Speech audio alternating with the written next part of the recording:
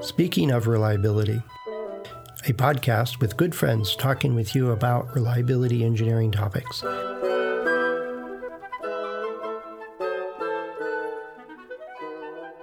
Welcome to Speaking of Reliability. This is Diana Deeney. And this is Chris Jackson, and this is the first podcast Diana and I are doing together. Yes. At the behest of one of our listeners. So we are in uncharted territory as well. Yes, we are. Yeah, someone thought that we came from different backgrounds. Me mostly from quality, a little bit of reliability, and you a lot from reliability. Do you have any quality in your background? Yeah, I do. You know, I teach a lot of SPC and PCA, for example. I do a lot of the statistics behind it, but mainly it's the mindset where you're trying to control a process and then refine the vital few parts of your typically manufacturing process that are going to give you trouble moving forward. And prevention is a lot better than the cure when it comes to making machines and things like that. Yeah, absolutely. Yeah, in my background in quality, I was an operator on the manufacturing floor, and then I became a process engineer, and then a quality reliability engineer, and then I worked in product development. So I kind of got to see the life cycle of the product. And I started with like you said. Yeah, that's right. Like you said, SPC and control. But then as I worked with the design teams, I realized that there was a lot of opportunities for quality and reliability to be built into the design earlier. And I think you've talked to this at some other points in the past on Speaking of Reliability. Did you have a particular character that you? Yeah. So I think the one you're talking about is the reliability fairy. And to be fair, I often use the term reliability and quality relatively interchangeably. And the reason I do that is because not because I believe that they are necessarily the same concepts, but I do believe there's a lot of useless argument about where the boundary between reliability and quality starts and finishes. At the end of the agree. Day, if it's a design or a manufacturing problem that's going to cause that thing to fail in the hands of a user, doesn't matter because it's what the user or the customer is experiencing. And often it's not the binary classification of a failure being a quality control issue versus reliability is somewhat nuanced, because some designs are just easy to manufacture. Designs which are harder to manufacture will have more defects. It's just, you can't talk about one without the other. So going back to that character, the reliability fairy is what I use in many of my courses. And reliability fairy is a necessary part of many product development life cycles I've come across, because there is this underlying assumption that all you need to do is get the reliability and quality guys or girls in at the end of a development process, or let's use development process broadly, where you're developing a product or you're developing a system to manufacture that product. And all they need to do is just be in that final meeting, throw the holy water or whatever it is, the fairy dust, over what has been done previously, and it's now reliable and high quality. And it's simply not the case. Yeah, except when we don't sprinkle the holy water or the magic fairy dust. Because we have a different viewpoint of things, and you're kind of touching on it too. It's more of a systems and a customer viewpoint. Not that other people in the development cycle don't, but maybe it's more of that independent view, and just I guess a critique is the right kind of word, that we just see things, or we see unknowns and we ask a lot of questions, because in the end, when we are brought in late, it is disappointing when we don't just agree and go along with the flow. We do have to argue our case and prove our point a little bit. Right. And not only that, it's just, if you as a reliability or quality engineer are routinely only being brought in towards the end of the process, you are by definition going to have nothing but bad news. There's nothing you can do to improve your interpersonal skills or competency to change that fact.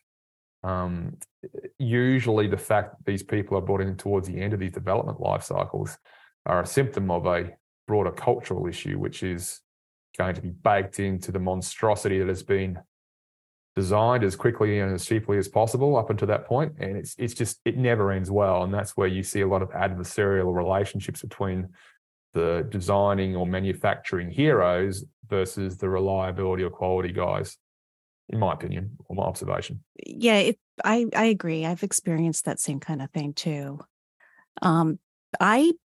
I have historically, on development teams, I kind of take the proactive approach where I'm a little bit nosy, and I'm not afraid to be nosy and sidle up to the design engineer. Hey, what are you working on? What new projects do you have? And just sort of not always jump in with advice right away, but sort of monitor the situation of product development to see where I can start helping to facilitate some ideas or offering my independent viewpoint. Because I think there's this general fear that they just want to keep the design to themselves for as long as they can without outside judgment. Whereas we're not trying to stop the design. We're actually trying to enhance it. We all have the same end goal in mind, which is to have a great product at the end. What's been your experience? Yeah, I think that, and that's where you rely on interpersonal skills and the ability of the quality and reliability engineer to endear themselves to the design team or the manufacturing process development lead or whatever the right title is. And that's fantastic. We should always try and learn from others and people who have done this well, how to be, how to win friends and influence people. I'm a big fan of that. But the problem with that is that if your company or organization relies on having, let's just call it the A team for every step of the way, people who are just so competent and skilled and have those interpersonal skills, it's inevitable that you will have gaps in the system where that guy or girl wasn't available that day, or that guy or girl is not in your company anymore.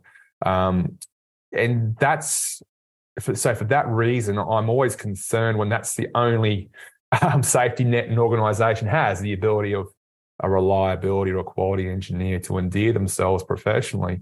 So the approach I like using is to motivate the design team, the manufacturing process development team to actually want to do it first, right in the first place.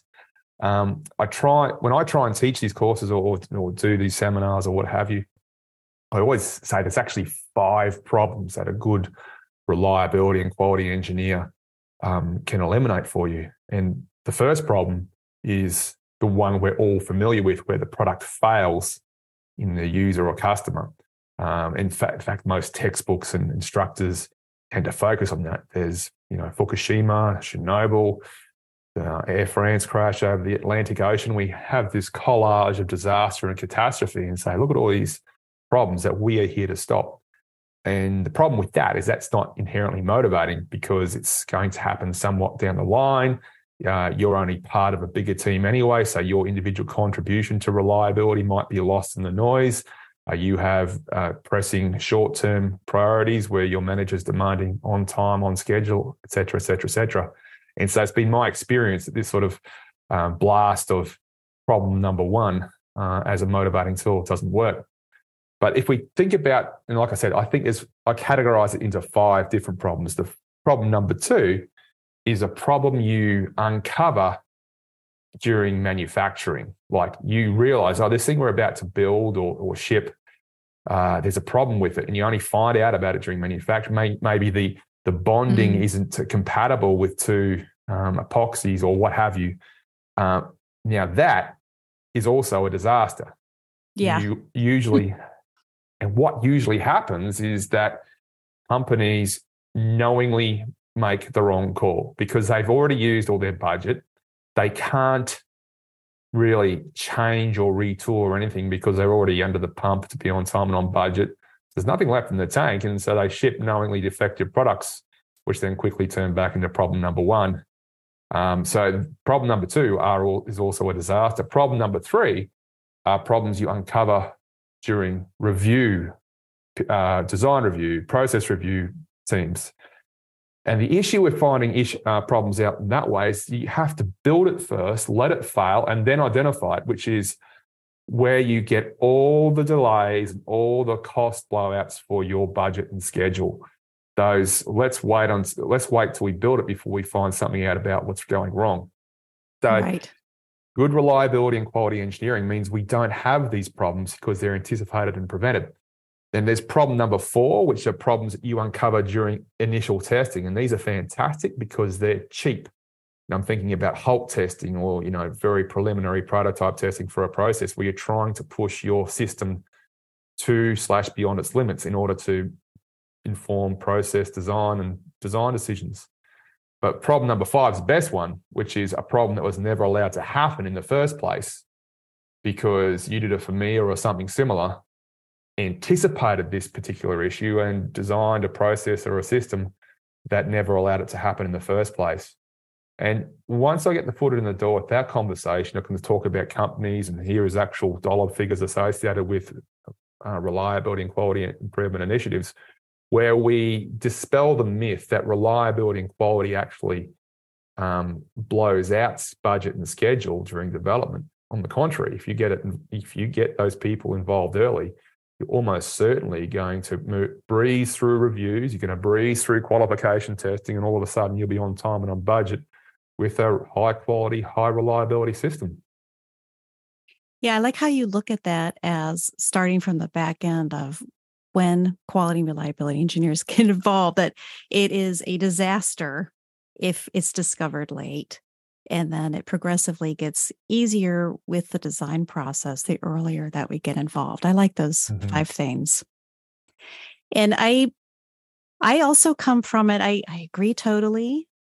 I'm also a little bit empathetic to the design engineers, and I'm trying to help empower them to be able to do the outreach and to understand that early important work up front helps all those internal customers down the line. Everything that happens from manufacturing to service and from the user. I mean, the design engineers have a lot of internal customers, and they're also trying to manage all the external customers and the performance of the device.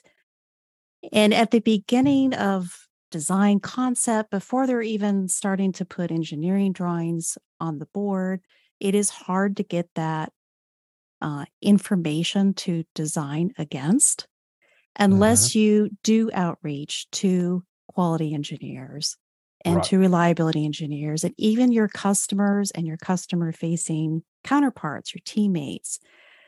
So I encourage design engineers to use some systems.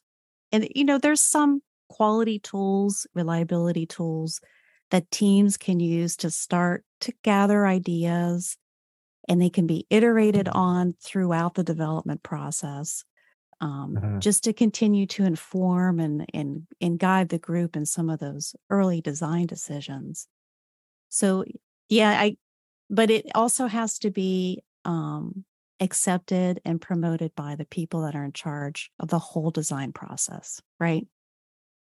Right. And if there's this, if you have this overbearing perception that budget and schedule are king, then you reward short-term thinking where the manager or the design team lead or the process development team lead who gets to the first milestone in whatever way possible as fast and as faster and cheaper than anybody else, that person gets rewarded, then essentially all those wonderful problems, the 4s and the 5s, essentially they are never allowed to happen. And they're the same problems as 3, 2, and 1. It's just that they're going to occur later when there's something you can do about it. So it really comes down to the culture and the leadership at play. And yes, there's been organizations where you've had fantastic personalities in the reliability and quality team. But that's something, to be honest, that's something you can't really bank on because humans are variable creatures themselves. And one of those, if you rely on the charisma and personality of a single quality engineer, and that person gets a better job somewhere else, well, that's your entire product line done. Yeah. But it's not the first. It's this challenging scenario that there's so many listeners are unfortunately familiar with. Yeah, the systems part is hard, especially if you're a staff engineer working on a team. But I do think that you do what you can where you are, and demonstrate, be the best quality reliability engineer that you can be, and demonstrate how things can be better with more upfront work, or facilitate some of those meetings with the design engineers, and try to teach them how to use that. And that's sort of what happened in a previous job that I had. I was a quality engineer responsible for FMEA for a medical device. So the FMEA had to get done to meet regulation and the requirements no matter what. So we would do them, and I would push to do them early and iteratively. And I got moved to another division, another project, but a product design engineer said, you know what, I'm at this point in my design development that I want to do an FMEA, but the quality engineer doesn't have enough time to help me. Ooh. What should I do? Well, do what you can, So I coached him through doing FMEA and keeping in touch with the quality engineer so that he could use that for his own design. So even though we're staff engineers and we may not be in control of, the big product development cycle, we can still model those good things that might have a lasting effect on our teammates, and find those things early. And what it sounds like is that you were helpful to one of your internal customers. And that's, I think, one of the keys. If you're, like we talked about, how if the reliability or quality engineer is brought in late, they're almost certainly going to be the bad guy or girl. The stop police or holding the big red button. Yeah, the big red no button. Yeah. Right. But if the mindset of a reliability engineer or a quality engineer is to make the lives of those around you easier, then you're going to get more traffic in a good way. And that then leads on to a perception of value for what it is you do. And with any luck, that will then reinforce and then be passed on. And you are now, through just being helpful, promoting the concept of what it is you do in the first place, which then makes your job even easier next time. That sort of sounds like what you were doing in that scenario. Is that about right? Is that what you were trying to achieve? Yes. Yeah. And in trying to empower the people that are doing the design work, empower them with some of the tools and techniques that I had learned, like a user's process. There's a lot of things you can understand about the user before you start product design. And there's a whole field of usability engineering based on that. But you can borrow a lot of things from the manufacturing processes to use to evaluate your user's process. And they don't have to be cumbersome. And they are graphical, and they can be team-based. But just trying to learn what's out there and do that outreach with the rest of the team. I think for design engineers themselves too, it's important. Did that medical device become let's call it reliability and quality success as a result? Yes, that one did. Excellent. There were other ones where it was like a number 3 or a number 2. Like you mentioned, there was this unforeseen problem, and the project ended up getting scrapped. Oh, that's no good.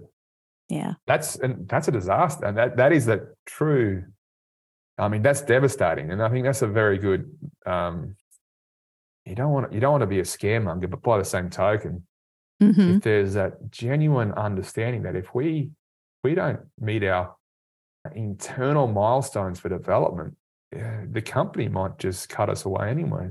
So you don't want to waste all that effort, especially if you just don't want to waste all that effort, period.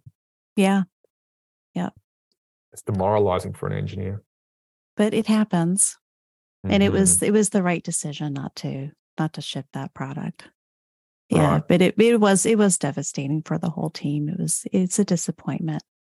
Yeah, and so I think that's a good lesson to be learned, and hopefully, I mean, especially when you're doing developmental stuff, and I don't know the medical device you're talking about, but having worked with plenty of medical companies myself, device companies myself, they're usually the cutting edge of what technology allows. There is a risk that it's just not going to pan out. You just want to make sure if it doesn't pan out, it's not because you held on too tightly to your design and shielding it from external review, so you wouldn't have to hear bad news, because the bad news is going to come one day. It's just, wouldn't you rather you hear the bad news when it's really cheap and quick to do something about it? That's the sort of message I like sending as well. Yeah. Well, but anyway, I think we started out with, how do we get involved earlier, the importance of getting involved earlier, and that it is challenging. And there's the best thing to do is to have it recognized and built in within the leadership and within the product development process. And we can also model and showcase and do what we can with the projects we're involved with to provide value to the other people on the team. And that will promote better engagement with quality and reliability. Do you have anything else to add, Chris? No. I just think I think you talked extensively about the power of the personality, and I think I may have spoken more extensively about the cultural motivation for doing it. But the reality is, you need a healthy dose of both, and I think that as a reliability and quality engineer, it's just, if you can try and motivate those around you to take what it is you bring seriously, and that means you're there to help, not there to lecture. But by the same token, you're not the reliability fairy or the quality fairy. That doesn't exist. Right. Yeah, you'll have to add the quality fairy to your repertoire if she's not. She's ugly. That's so it'll be. So maybe the quality fairy's ugly sister. So maybe they're both ugly. So but that's the point. It's an absurd caricature. Pretty happy with it, to be honest with you. But yeah, it's this that we can't help if you've already spent your entire budget on producing whatever it is you produced. You can't test your way into quality and reliability. But I think we covered the two main aspects of making it happen. Well, I think together we could probably move mountains if we were the same company. Yes. Well, I'm going to finish out like Fred does, and I'll offer any comments on the episode, any additional insights, anything you want to add, or even if you have a different question, if there's another topic you want Chris and I to explore, you can go to accendoreliability.com/go/SOR, short for Speaking of Reliability. And Chris, thanks for jumping on a first call with me. Not a problem. It was a pleasure. Yeah, me too. Cheers. Cheers. Thanks for listening to Speaking of Reliability. We invite you to join the conversation. If you have a question or a topic that you think we should discuss in a future show, please let us know. You can find a comment box below the episode show notes, or just leave a note as part of a review on iTunes.